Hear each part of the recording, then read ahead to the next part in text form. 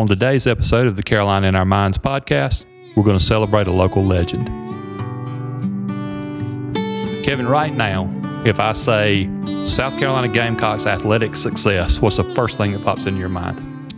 Well, as we are recording this, I am getting ready to go down for a Sunday afternoon showdown with the South Carolina Gamecocks, ranked number one in the country, I might say, hosting the upstart LSU Tigers ladies basketball. See, that's exactly where I knew that you would go and hope that you would go, because ladies basketball, football's had a great run this year especially. They're doing good things. Baseball is hoping to get back to the top where they dominated for a couple of years.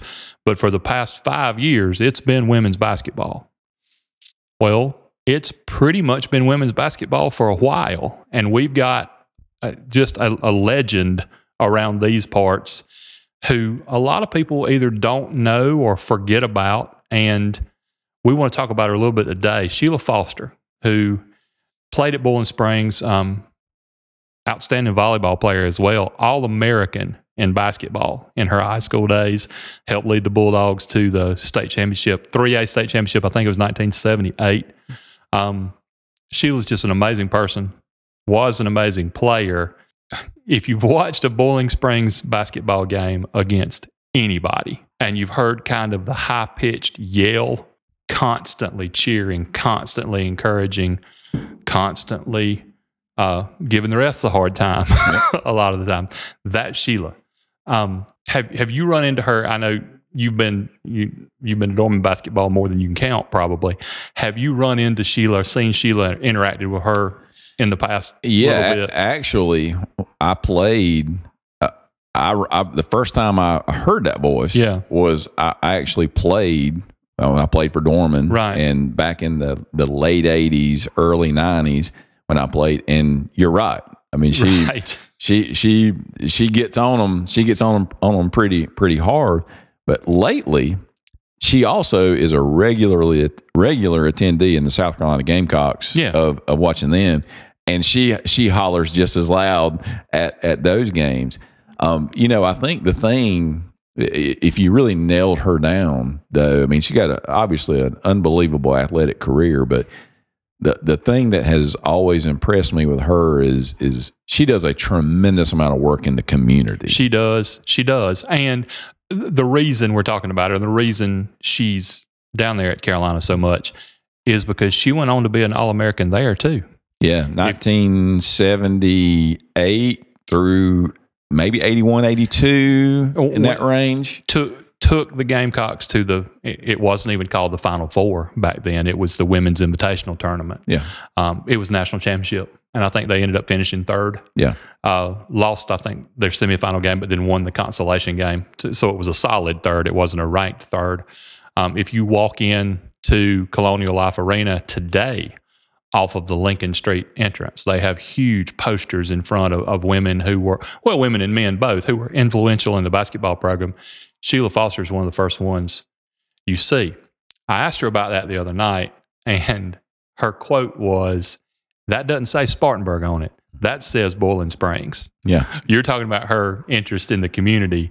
When you ask her anything about her career at Carolina, she's done it to me a couple of times now. She starts with a sentence, "I took Bowling Springs a little bit down the road."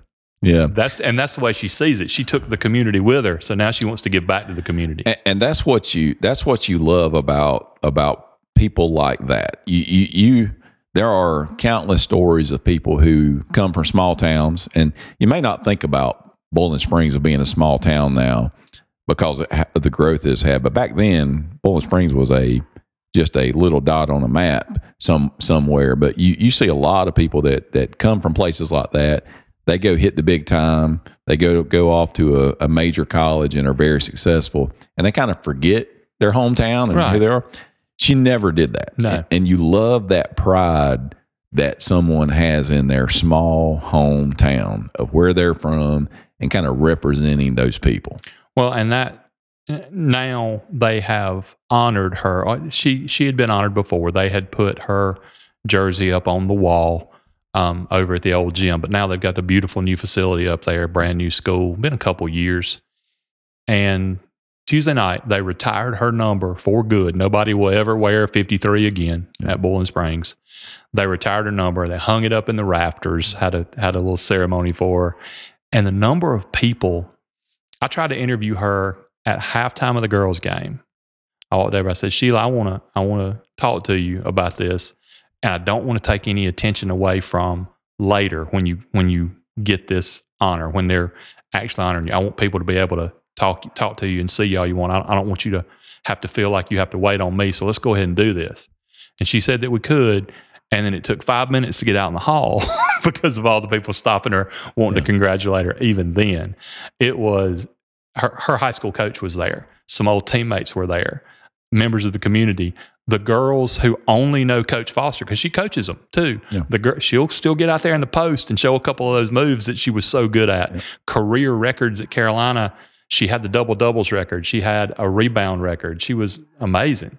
And she shares that. And even the girls that don't have any idea, but they know Coach Foster and that she cares about them, they were there with flowers and everything. It was a special kind of deal. Yeah, that says everything you need to know about somebody. Whenever you walk into their hometown, where you are known the most, where people know you, really, really know you, and if those people are showing that kind of respect and love to you, that really speaks volumes about a person's character and their love for the place they came from, and remembering that. And it was a really good moment to see, and well deserved honor that she has received, there. And I know she'd been honored down at South Carolina as well, but this is really a true hometown hero. So we have put together a little video and a blog about her honor. So whether you knew Big Red, or you knew the All-American at Carolina, or you only know Coach Foster, we hope you read it and learn a little bit about her, and we hope you enjoy it.